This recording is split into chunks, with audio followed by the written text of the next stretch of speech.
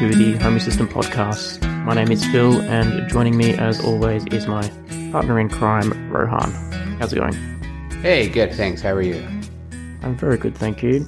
And joining us from the United States again, another one from the United States, is Aaron. How's it going? It's going well, thank you. And whereabouts in the US are you from, Aaron? I am located in St. Louis, Missouri, so about as central in the United States as one could possibly get. Nice. And you're probably better well known as Geek of Week on the Discord channels and GitHub. So thank you for sharing your config with everyone. Yeah, no problem. And on Reddit as well. I go under the same handle. Ah, well done. Yes. So we have a new release, which is 0.71, which let's get straight into. The first new feature this week is the support for Xiaomi smart locks. I do love my Xiaomi gear. Yeah, that's right. And it's, cool to see. I can't even believe they make smart locks, but apparently they have locks as well. So I guess if you want to let China into your apartment, there you go. There's smart lock support now. Which is interesting because I've been looking at smart locks, and I was looking at a couple that we get here, and the one thing the only thing that's kind of making me shy away from it is the tendencies of it being bumped and stuff like that, right? It's I think Wiser, their Kivo, the first generation of it, actually had a huge problem behind there. So I'm curious to know how the Xiaomi fares relative to things like that. So I believe. So do you mean just easily putting a credit card through to bump open the door sort of thing? Yeah, or it can be picked easily or whatever it is, right? So I know they did fix it in the second iteration of the Kivo, and but it's still a problem though, right? That just kind of put me off of smart locks for a little bit. I have the Schlag Connects. Okay, Those are fairly decent. I've read some of those too. I think those were a little better in terms of lock picking, but that wasn't they said they were on par with kind of the normal consumer grade locks. And I think that's probably what a lot of us tend to do, is be a little more critical when we start looking at the smart things. I think if we compared it to a normal home lock, it probably be in the same boat of, they're really not all that great at a consumer level. Yeah. Fair because they're busy advertising, we've got military grade encryption and, we're hacker proof, which is fine, but that doesn't mean it's, criminal proof that someone can just walk up and use a crowbar to get in sort of thing. Exactly. The way I always looked at it is if they're going to take the time to try to hack my door code, the door is mostly made out of glass.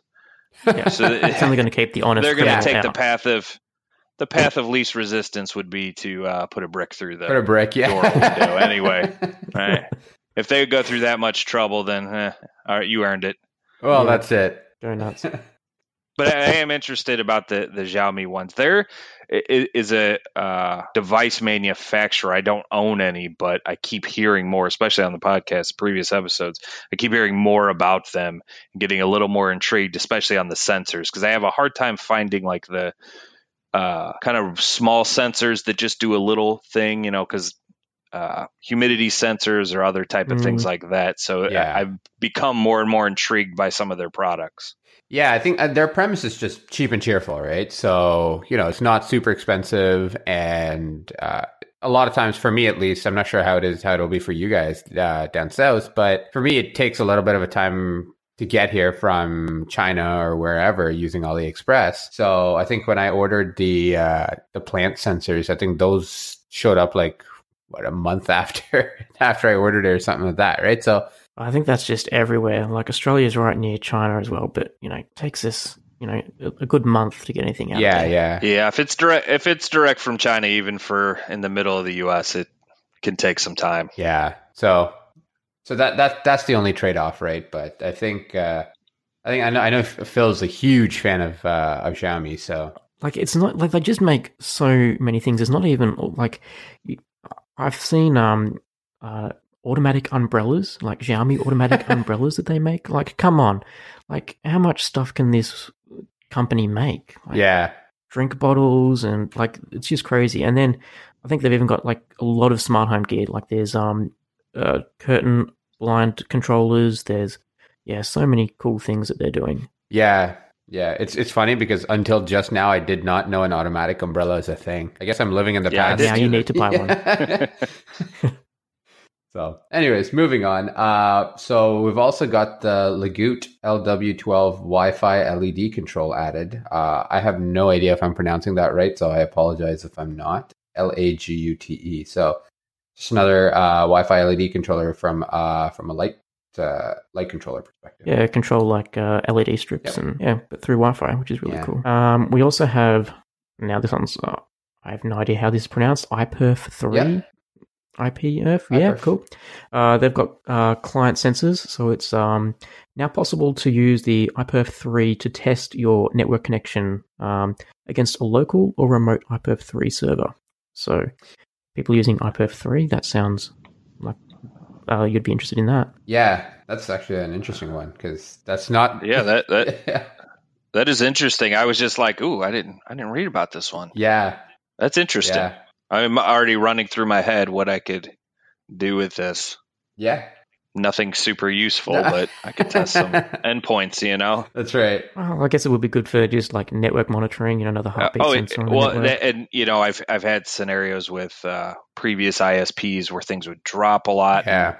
You think you have a problem, but they're saying you don't, and where you could just run a constant test and log when it was dropping out and when you were having problems and have all this data to give back to them. Because I could tell you I've had that problem before. Totally. But that's actually kind of cool that it's integrated in now. Yeah. Coming from somebody who's in a network world, that's neat. Yeah, that's interesting. Yeah, that one is neat. So also we've got Homematic IP. I believe there was one last week as well. Yeah, there was. So this is the cloud climate sensor, which I guess connects into their climate-based hub. Yeah, nice. And HydroWise component has been added in. So if you use the Wi-Fi HydroWise irrigation controller, you can now control that through Home Assistant, which is really cool. I really love irrigation controllers and would love if I had a house that had power outside, I would definitely run automated irrigation controllers. So yeah, this has been, and I don't have an irrigation system, but I've been looking into them mostly so I could integrate them into my smart home setup. And I also don't like watering plants, but figuring out how to get that in. And I've been like over the past few weeks looking at different systems. So additional ones I think are always good. Yeah. The more choices you have, right? So I know. Bakia last week or last episode was pretty happy with the. Is it the Ray machine that he had? Yes, it is. Yeah. So, but which is just added in some more sensors and services for Ray machine as well in this release too. That's right. And then so for what it's worth, also the Ryobi garage door opener. So if you have one of those, you can now integrate that into Home Assistant. So I know a lot of people have the Chamberlain MyQ Chamberlain MyQ garage door openers, and you got a little more choices now.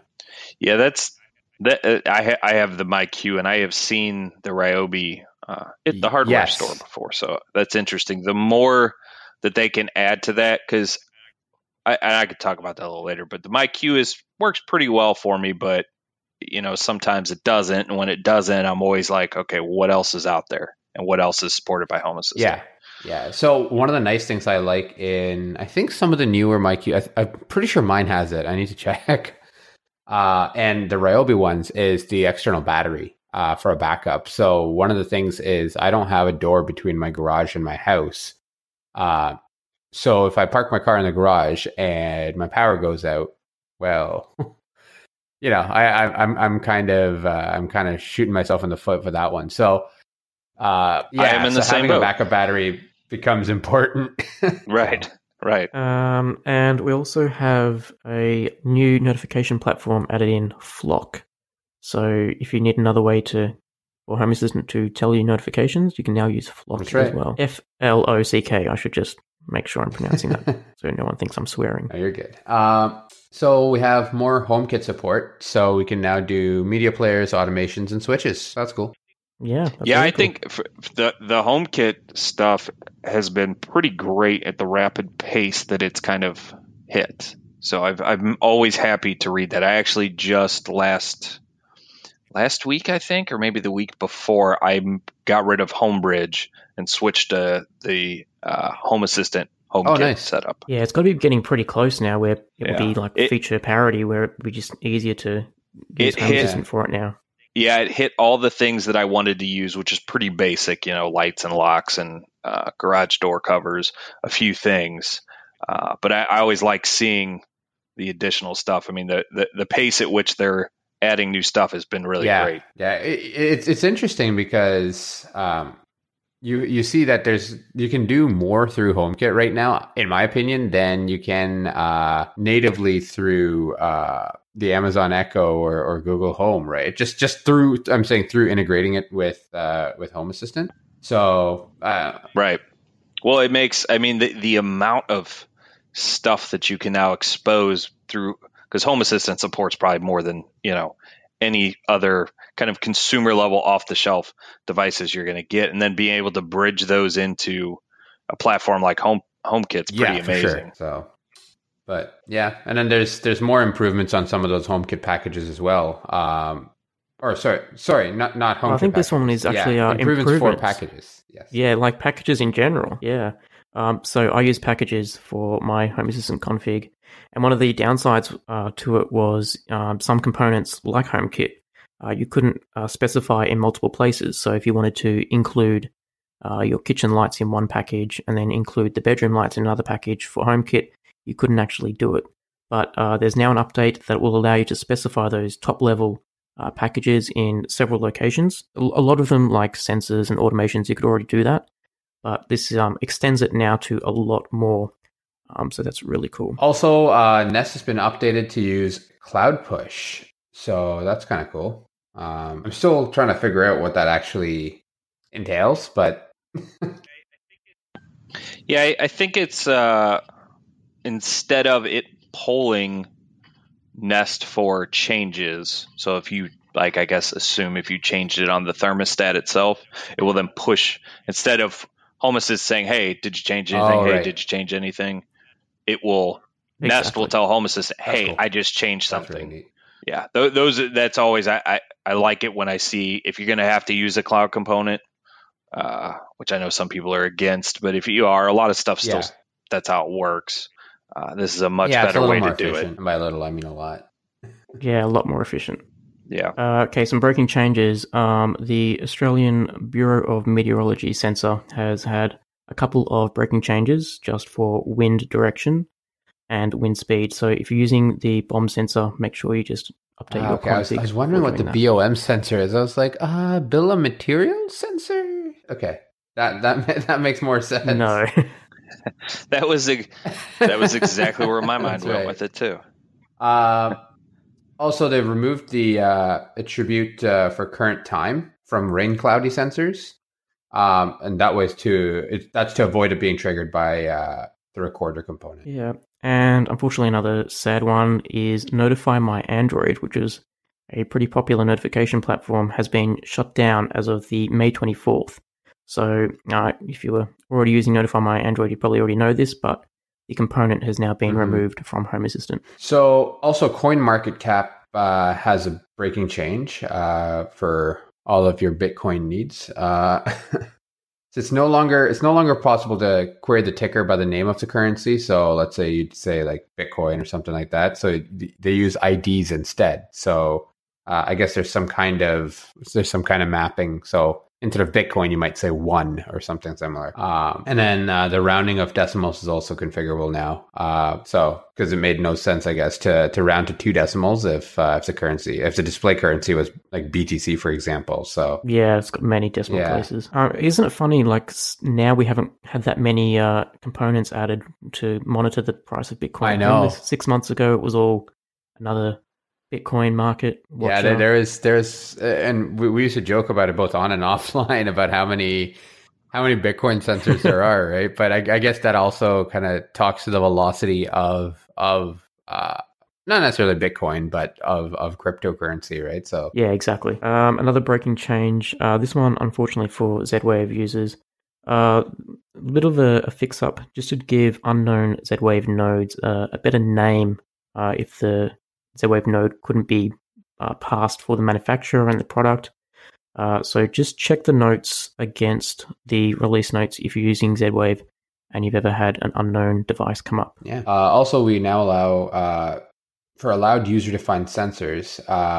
The net data sensor was reworked so that it can essentially have all of the information from net data. So what that means is it essentially means that you need to change your settings for the net data sensor. Net data, yeah, nice. And not necessarily breaking change, but sort of a safety measure has been added into Home Assistant, where you can no longer trigger an automation without specifying an entity ID. So previously, if you went to trigger an automation and didn't specify the entity ID, it would trigger all of your automations, which you might not want to do. I don't think that would ever be a good idea. But if you do want to trigger all your automations at once, don't forget you can use the group all underscore automations to do it. What's nice is one of the things that Home Assistant changed a little while ago, and I was just thinking about this, is the way they change the release cycle. So RC, for example, so they have the RC releases and then they have the actual proper releases. And if you notice, the breaking changes section has been getting a lot smaller. So which means that RC kind of methodology is actually working a little better. Yeah, to me, that's been great. Like that kind of switch where it is stabilized so well. And I think the maturity too of the platform, but when a release hits, I think there's less problems because of that.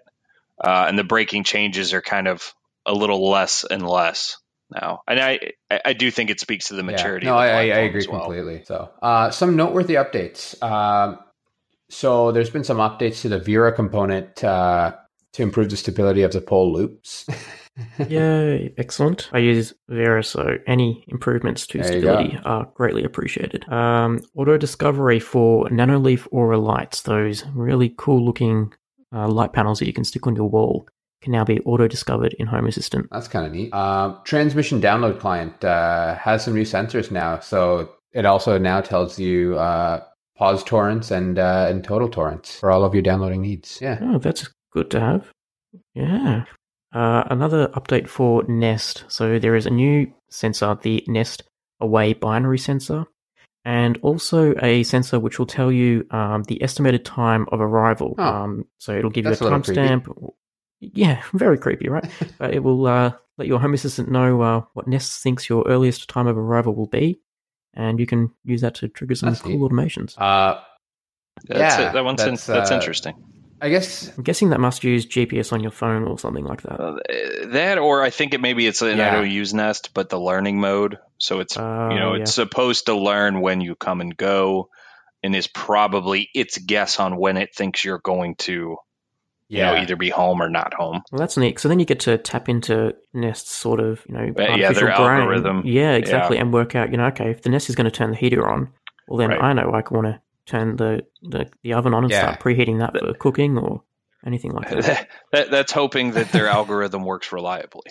Well, it's funny because I think that really depends on kind of your municipality or county or whatever. Because for everywhere I've lived in, so my place, my parents' place, any my friends' places that I've seen or anything like that, the thermostat's always out of sight, out of mind. Meaning I'm not walking by it to trigger, hey, I'm here, right?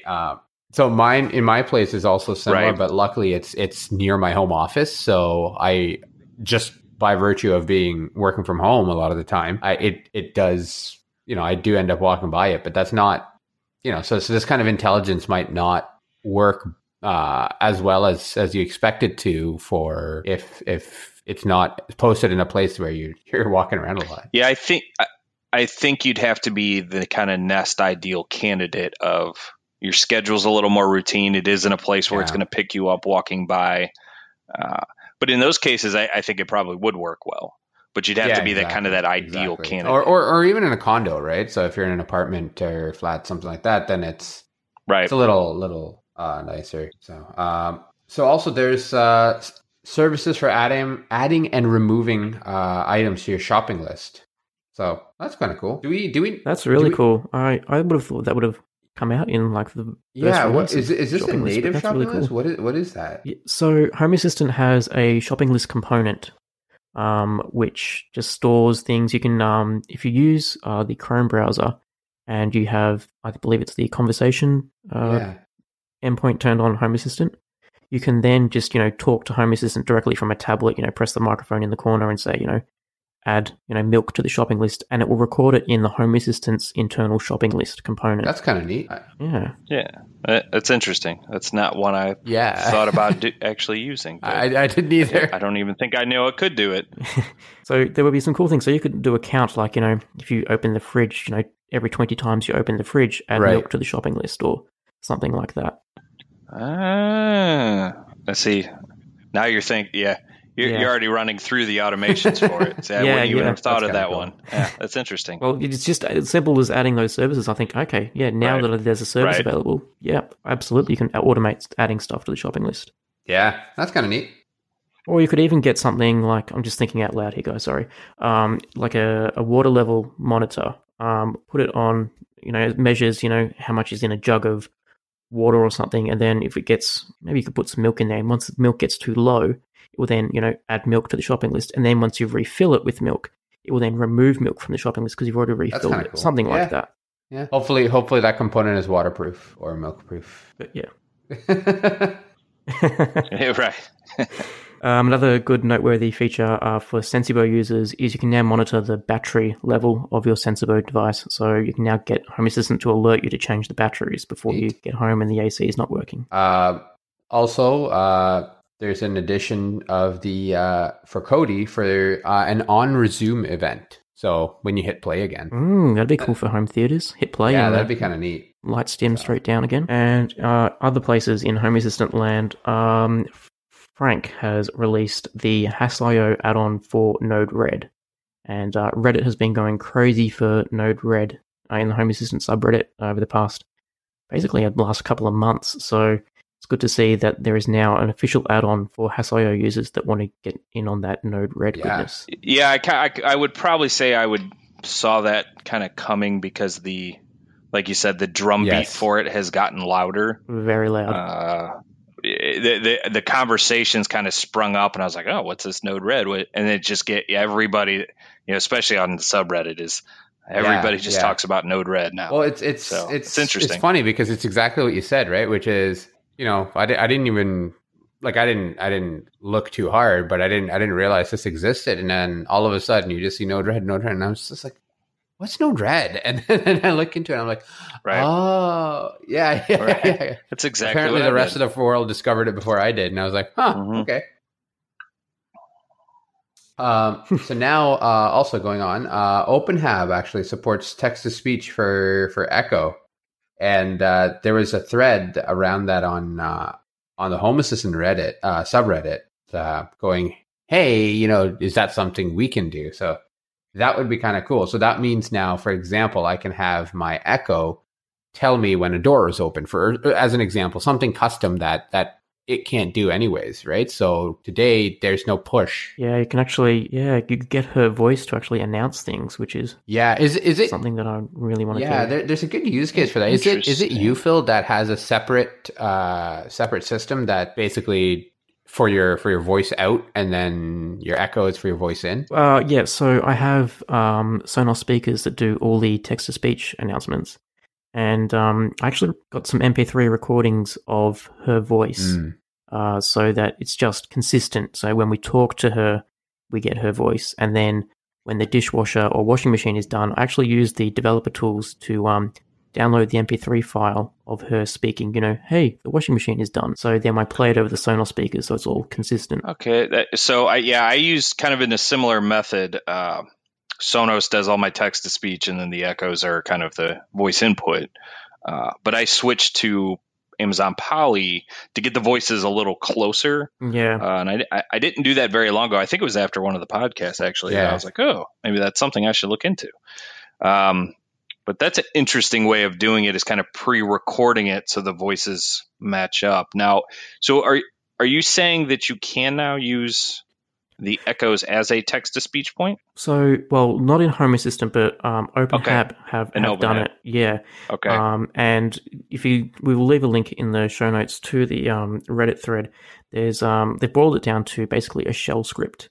There are some pros and cons for the way they're doing it, but apparently it's a service that can be called from the Amazon Echo configuration web panel. And yeah, it allows text to speech, at least in OpenHab. So it will be cool to see that in Home Assistant soon. Interesting. Hey everyone, I just wanted to take a minute to talk about the Eufy Video Lock. It's a smart lock that's really easy to set up with just a Phillips screwdriver and no extra drilling. It's got a keyless entry, so you don't need to worry about fumbling with the keys when your hands are full. Also, you don't need to worry about handing out extra keys when you're in a pinch, your kids losing them, or people copying the key and passing it around to each other. Something else I like about the Eufy Video Lock is that it has a camera built in and it works as a doorbell as well.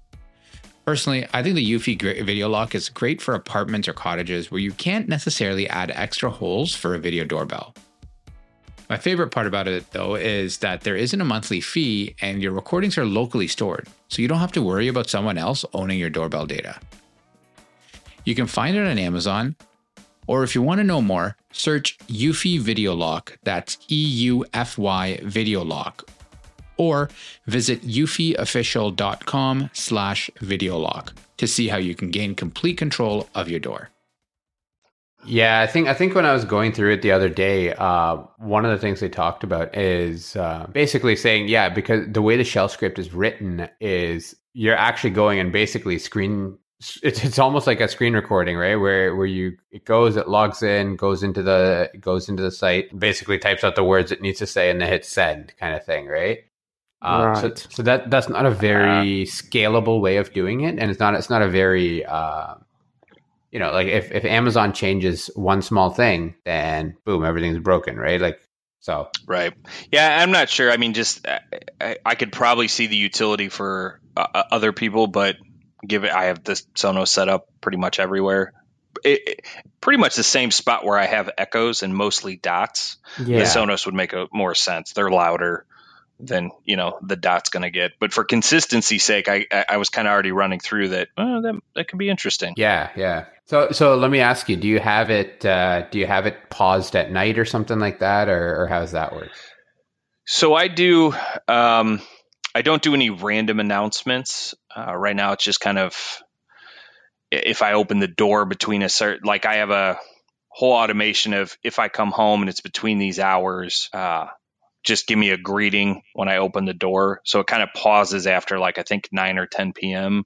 Yeah. And then the other ones are alarm based. So I want it to wake me up if, that gets triggered, but I don't have kind of routine announcements saying anything. Got it. Okay. At least not yet. Yeah, because one of the things I think Carlo was talking about was right, having announcements in the middle of the night and waking up the kids or waking up the partner or whatever. Hey, the ISS space station is traveling overhead. After that podcast, I went through and looked through his repo and was like, man, he's doing some really interesting things with that. Like a lot more than even I was kind of ever considering. Yeah. I don't know if I'd want that many. Because I do a lot of just pushes to my phone, because it's quiet enough. But yeah, that's mostly what I do. Yeah, text to speech can be very attention grabbing and jarring when you don't necessarily want it to be. A little text message would be better. Jonas has emailed the podcast at feedback@hotpasspodcast.io. He's creating a plant database. So, Rohan, you were just saying before your MyFlora plant sensors. Yes. He wants to just basically create a plant database for Home Assistant, and he wants to keep that updated with all the plants that you can put in. So then you just type in what plant you have in your home, and it will automatically complete the temperature, the humidity, the soil conductivity, all that for you. So if you are a green thumb and you would like to contribute to the plant database, we will put that link in the show notes for you. That's awesome. So, Aaron, now it's your time to shine. All right. So yeah, I mean, so tell us a little bit about yourself, Aaron. Obviously I live in St. Louis, Missouri, so middle of the country. I work in the kind of enterprise tech field. Yeah. I've been around tech pretty much my whole life. I started as like a, Linux admin doing kind of that stuff. So this, coming across this type of thing, kind of piqued my interest because it's also my hobby. Yeah, for sure. And your GitHub repo. Tell us a little bit about that. First of all, what GitHub? Second of all, kind of like what's So going on with that it? was, shortly after I discovered Home Assistant, I was probably like most people, right? You're kind of trying to figure out how to make automations, what's possible. You kind of have this very small view of what it is you can do, and you want to do because you're coming off of either the native applications or using IFT, and you want to just recreate that. And then you start seeing other people doing much more complex things, and then you would go and I would look at the examples. I think when I started, there was maybe 5 other repos posted on the Home Assistant site, and I would just dig through them and say, wow, this is really interesting. They thought of something that I never would have thought of. And then I started getting kind of active on the subreddit and saying, oh, you could try this or you could do this. I did it this way. Here's a little snippet. And somebody, I don't remember who, I'd have to go back a while and look at the comments, is like, well, why don't you post these on GitHub or share them or something? I was like, that's an interesting idea. So I did that and I started sharing them on the Yeah. subreddit and on the forum, and I got a lot of really positive feedback from them. So I kind of kept it going from there. And just keep it updated. If I make some, probably weekly or biweekly, if there's a new release and I change a couple things, I'll update it. I kind of have that scripted now. And then I recently went through and cleaned up my README file. It was getting a little, Yeah. I think when I started, most people didn't really even have a README on it. So I had like, here's the list of devices I'm using. So you kind of know where, what it is I'm using for my sensors and my light bulbs and my switches. And then as people got better at it, the README's got a little better. And I was like, I think it's time to clean this up. So I spent, an afternoon going through and typing it up. There's some more polish I'd like to put on it. But yeah, and I actually go back and look at my own changes Yeah. sometimes. I'm like, well, how was I doing this a while ago? That's a beautiful thing about and go version look at the control. history. Yeah, the history is great. Yeah, I remember back when I first started using Home Assistant, there was like a list of GitHub repos, and I kept stumbling onto yours, maybe from Reddit, and I just remember Yeah. saying, wow, this is like the most well laid out GitHub repo there was at the time. Well, And I think yours is the only one I had starred, so yeah, you definitely made an impression for me. So thank you for sharing. yeah, well, thank you. I appreciate that. I mean, that was really my goal, was, other people's repos had kind of helped me in the community. And I was like, as I do this, I kind of want to give back a little bit and help other people get started. And that was the big thing, and that was a big overall in Right. general, which really drew me into Home Assistant, was the community. Yeah, absolutely. And I really didn't see another community that was as cordial and as helpful as the Home Assistant community was. And so that was kind of a really way for me to kind of, well, let me help give back and show you, and also for feedback too. Am I doing something in a really convoluted way that makes no sense? And there's a very simpler way to do it, and somebody could point that out for me, which people have done. And it's been very useful. Yeah, I think I've seen a few pull requests made against your repo that you've merged in as well. I've done one, and I'd have to go look, so I apologize to whoever it is that did it, but the one with the battery sensors with the dynamic icons, yes, that one's been great. Something very simple, but they put that in, and I didn't think it was something that I would want or need, but I really love that one. I copied that when I saw that pull request coming on your repo. I pinched that the next day. But actually, that's that is great. Yeah, that's actually natively supported with the new device classes for sensors. Just an FYI, so you don't have to do that. So I probably don't need it anymore. No, you can just set up a sensor and call the device class battery, and it will do the icons and the percentages and all that for you. That's cool. Oh, well, now you gave me something to do for the weekend. There you go. So how are you running Home Assistant? Are you using a Raspberry Pi or House.io? Anything fancy? I started with the Raspberry Pi. Probably like most people, because I had some sitting around, and I ran into stability issues with the SD cards. I bought cheap. We have Micro Centers around here. They're kind of like similar to Fry's big box store, and I would buy like their cheap ones, and they would fail on me. And it was getting to the point where I was getting really reliant on Home Assistant. When you Right. start, it turns the lights on. That's cool. And then you really start building things and it becomes, man, I forgot how to unlock doors myself. So I wanted something a little more reliable. And I built an Ubuntu server VM and just ran it as a VM. And that worked for a long time. And then I discovered Docker, and that kind of changed everything. And now I just run it as a container. I don't use Has.io or any of those things, I think, because I already had a setup going prior to that coming out, and didn't really know if I wanted to change it. But I still kind of follow it and I look into it. But the Docker has been really stable for me, works really well in my workflow. I kind of really enjoy using it that way. Yeah, I think Has.io is a great way for, we are, Rohan and I, we use Docker. We're not ashamed to admit that. And I think Has.io really allows people to, for people that are less technically inclined and they want the benefits of Docker, I think Has.io is a great way for them to get the benefits of Docker without having to get dirty and knowing the Docker commands that are using it. So, yeah, and that's usually the way I recommend somebody starting out to do it, because I'm like, well, you got to get a server that runs, Docker, and then you got to run these commands. It's a lot easier to say, well, follow these instructions. A lot more people are using it. So yeah, I usually recommend Has.io for new people. Yeah, no, I agree.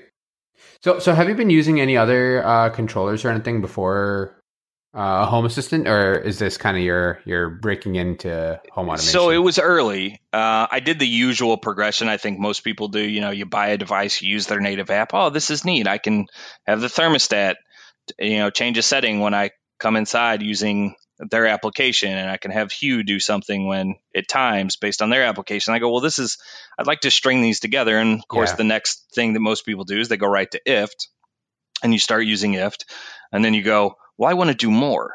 I want some more options in here. And I haven't used IFT in a while, and they may have fixed some of it. And then I found it to be slow. So then I really started, well, what's the best way to kind of converge all these things down? And I don't even know how I came across Home Assistant. It may have been on Reddit somewhere, probably, because that's where I was spending a lot of time. Or searching. I did mess around with OpenHab, but didn't really care for it. I had supported Java application servers in the past, and that kind of, was like, I don't know if I want to mess with Java. So I found OpenHab, and it was using, which I know a lot of people don't like, but it was using YAML, and I was familiar with YAML, and was like, okay, this is interesting. And I fired it up, and I think I had it running like that afternoon. I was like, this is amazing. Like, this is exactly what I would like to do. And it kind of just progressed from there. And I think it was probably late 2015 was around when I started using Home Assistant, because I published my repo in early 2016. So I had probably been using it for a few months prior to that. Oh, nice one. And now that's pretty much all I use is Home Assistant, a pretty big evangelist for it as well. Like, I'm like, this is the way to go. Trust me, you will not be disappointed, And what sort of components are you using? All right. All over the map. Your standards, like Hue is kind of my main Zigbee controller. Yep. This was a big thing too when I cleaned up my repo, was point out how things are connecting. So I use the Hue hub for anything Zigbee, so all of my light bulbs. And I have a mix of some actual Philips Hue bulbs and then some Cree connected. I bought some of those early on. I'm a big fan of the regular Cree light bulbs. So those all go through the Hue hub. And then I use the Wink hub, and it's a generation 1 for pretty much everything else. So Z-Wave, the Lutron switches, which I'm a big fan of the Caseta switches. So I don't have their hub. I just use the Wink hub for it. And then anything Z-Wave goes through the Wink hub. And I kind of use it as a dumb hub. Yep. I don't do any automations, use any robots through it. It just ties into Home Assistant. And then the rest of it's either Wi-Fi or whatever cloud component they need, like my Ecobee or the Wemo plugs, some other things like that. How about for presence detection, for home and away and all that kind of stuff? Are you doing anything there? So I use probably what very few people use now is Locative. Mm-hmm. I think I'm saying that right. It was one of the early ones, I think, that was integrated into Home Assistant, and it was iOS only at the time. I think they may have put out an Android app, but the development for it has kind of fallen off. he's not really doing a whole lot of updates for it anymore, but it has been the most rock solid, stable way I have found to do presence detection. And it works kind of simply by you set in the app geofences. And then when you break those geofences, either enter or exit, it sends I think it's I forget exactly what it is. I'd have to go look, but it basically sends a command to Home Assistant and says, this device has left this zone, and here are the GPS coordinates for it. And it works 99+% of the time, almost no battery impact. So it's worked really, really great for me so far. So I just kind of keep using it. I've tried, pretty much everything under the sun I've tried, because that's always the big one, right? Is getting your presence detection to work properly. It's the most tricky one to get right. I tried the iCloud component, which really just killed the battery. And I know I've seen some updates to it that has been a little less aggressive, but it would also, it polls every so often. It uses Find My iPhone. It polls every so often. I would find that, you'd be home, but it wouldn't trigger until a few minutes later, and then your battery would die. And then at the time I was having, I think I still had an Asus router before I switched, and I would have problems with devices not leaving or coming back quick enough, mostly leaving. It would stay as if it was home for like an hour or two. And I was like, well, that's not going to work. Or it would in the middle of the night, because iOS would put the phone to sleep, would drop off. So I actually built in, I still have it in my automation as kind of safety precautions, that I have some booleans that get toggled after X amount of time to keep that from happening. So I rarely action on you're actually home or away. It's kind of the booleans, or, if I action on home or away, it's that boolean has to be on to kind of mitigate. Cause I was having like things turn on in the middle of the night. This is in the early days of doing it. And then I also use, I'm a big fan of the Ubiquiti Networks Unify line, which I was really, really excited to see when Paula said he was going to work there. I was like, oh, that's great, because I love all their equipment. I use those for like everything else. So my two primary devices for presence tracking, I use Locative, and then everything else, I kind of use just the Unify. Sure. It's a network. If it's on my network or off my network, it's home or away. And I do that for I have a friends and family group, so I do some automations based on other people being here, overnight guests, or, I have people that I know if they come from out of town, they show up on my network, do something different, adjust the climate for the upstairs level, or allow them into the house. So for that, I use Unify because I don't want to have to install an app on their phones and configure it and do all that. And that works. It has actually gotten a lot better lately. It works pretty reliably now. That's actually really cool. So yeah, I've thought of trying to use that for like that kind of a methodology for guests and stuff. And it's like, I don't know. I think I was always just put off by the amount of effort that would take. And I was like, okay, maybe not. It was. And then what I ended up doing was I made a group. So I have like two groups. I have a friends and family group, and then I have a house guest group, or an overnight guest group, I think I call it. And then I put like specific people in that group, because I know that if they're here, they're out of town, they're most likely going to be staying overnight.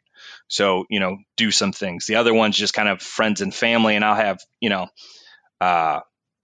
don't turn the lights off outside, my backyard patio lighting. Don't turn those off at a specific time if they're here, because we may be sitting outside. Sure. Who knows? So I don't do a lot of crazy things with it.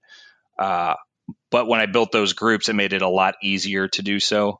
And then if I have somebody staying long term, I may be gone, or I will briefly allow them to, if they show up, it will unlock the doors for them, turn some lights on for them, kind of treat them as a temporary member of the household. Right. Well, that's kind of nice. Really cool.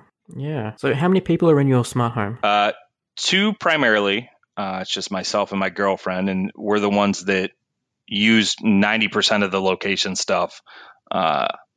Is based on, us either coming or going. And we both have kind of very odd schedules. She works in the medical field and I work in the tech field, and I either work from home or I'm on the road, and I'm on the road, quite a bit.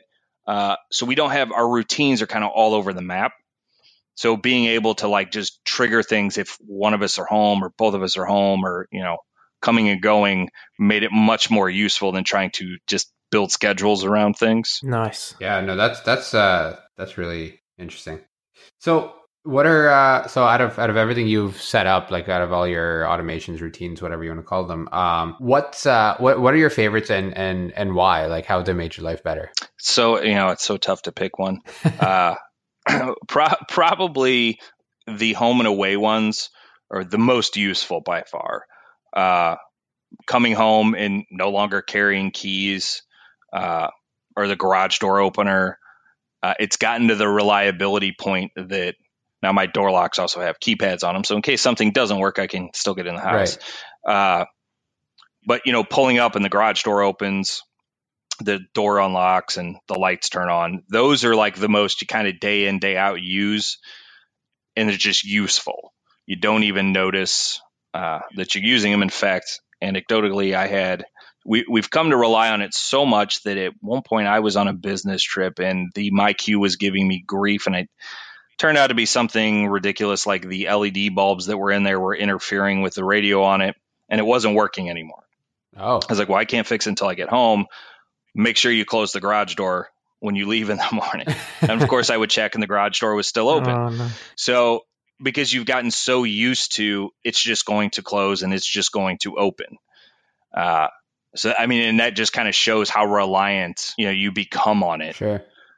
So those are probably my favorite. And then I get the neat ones, when if I left and I toggle this Boolean on, and it's between, I think 8 a.m. and 10 p.m. Greet me when I walk in the door. That one always blows my friends' minds. I actually had it for a while. I removed it because it did get so cumbersome greeting my friends as they came in. And that one always blew their mind. They would be so kind of creeped out by it because, they come in and the Sonos would welcome them or say something, to make fun of them. That always creeped them out, and I always got a kick out of it. But then, managing all those text-to-speech automations got a little tough, so I removed them. That's funny. So you guys have mentioned today, like, that you both have garage door openers. I don't, and I see a lot of people, they seem to be very popular with home automation users. So how accurate is, your automation, Aaron, with getting, like, pulling up the car? Like, is there a delay before the garage door opens? Like, or is it just perfect? Like, it's pretty perfect. It's not 100%. It's in the 90% range. It works really well for me most of the time. Now I also, I'm in a similar boat that my garage is detached. So it's at the end of my property. Right. It's an older house. So the house wasn't, it was built almost 100 years ago. There wasn't a garage when they built the house. They added it on. It's at the back of the property. So there's really nothing else in there. I mean, it fits 2 cars and that's about it. Right. So for me, being able to have it open when I pull up and then it closes, I think I padded 10, 15 minutes after I'm home, it will close the door. So it's not an entrance into my house. So I don't have kind of the security concerns that some people do, right. But it works. I mean, pretty reliably. I rarely have any problems with it. And how do you have it automated? Like, is it detected so when you arrive in your zone for the first 15 minutes, the garage door opens up? Yeah. So it's when I break, let me, because this is one of my older ones. So I actually I have two modes, and I thought this was very clever when I thought about it. I have a way and driving and a way and kind of just walking or just away. Right. So the neighborhood I live in is kind of very walkable, and there's other things. So sometimes we don't take the cars and we just walk up the street someplace. Yeah. So I don't want the garage door opening when I come back from walking because I don't need to get into the garage door. So what I did was when you exit the zone, so when I go away, and if that garage door is open, toggle on the Boolean that I drove. Because nice. there would be no reason that the door would be open and I would leave with it open unless I was driving my car. So instead, because I was going down in my head all kinds of crazy complicated paths of, well, how do I track my car? Yeah. Maybe a sensor, I break the sensor. And that was a very simple solution just because of my scenario that it's detached and I'm not walking out the garage door. So only when that happens, then when I come home, the garage door opens. If I walk, it will also unlock the front door and the back door. It'll unlock both doors. So I'm not burning if I drive, it only unlocks the back door, so I'm not burning out the batteries in the front door all the time. So I kind of built some automations around that. But it's usually just, coming home or away, and that toggles on, the garage door opens. That's very smart. Turns the lights on and, unlocks the back door. And I also have it set to, when my girlfriend works, she works pretty early in the morning. And this was actually one of the things that prompted me to do some of the home automation stuff. Is it would be, being in the medical field, it'd be really early in the morning, which a lot of people in the tech business don't get up super early. It's dark outside, so she's like, it's dark. So I started doing things like, I'll just have the lights come on very low early in the morning. And then I started getting kind of crazy with calendars. So if on our calendar it says work, it turns that on. So that's only the time the lights come on. But now I have it set now, if it's set that she's working and she opens that back door in the morning between a specific hour, the garage door will automatically open. So she doesn't even have to tell the Echo to open the garage door or do anything else. It's just opening of the door on days that she works. She's home between these hours, open the garage door.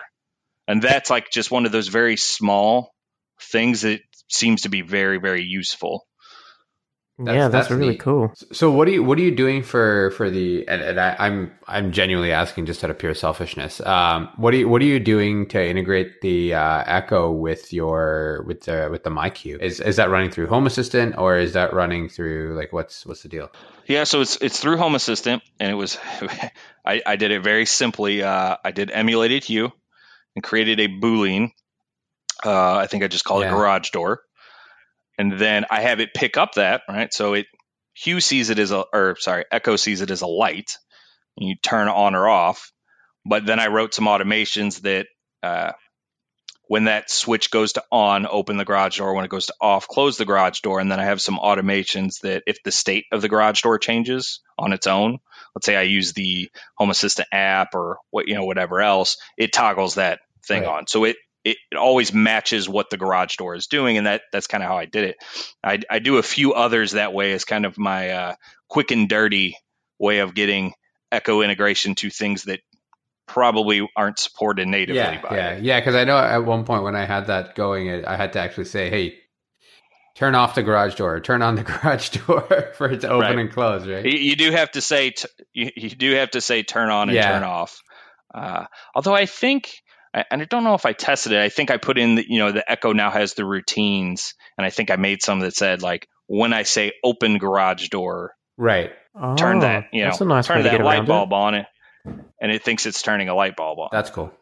And one of the other neat ones I like so many of them, I could probably talk forever on that, is my bedtime automation. So it literally just does exactly what you would think. It just shuts everything off.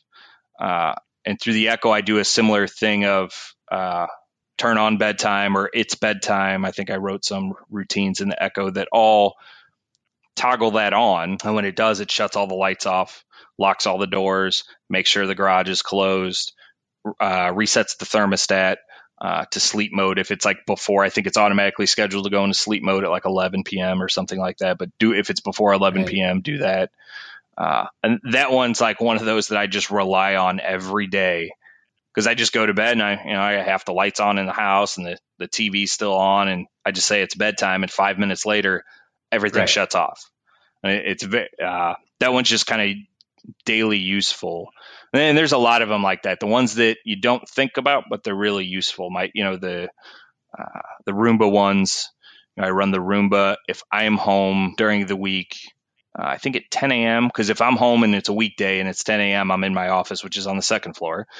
So run the Roomba, but make sure my girlfriend's not home because it's really loud and she'll be down on the first floor. So it only runs when she's not here, or if we both leave, 15 minutes later, turn the Roomba on. And then I have the 900 series, which has the camera that it uses to see.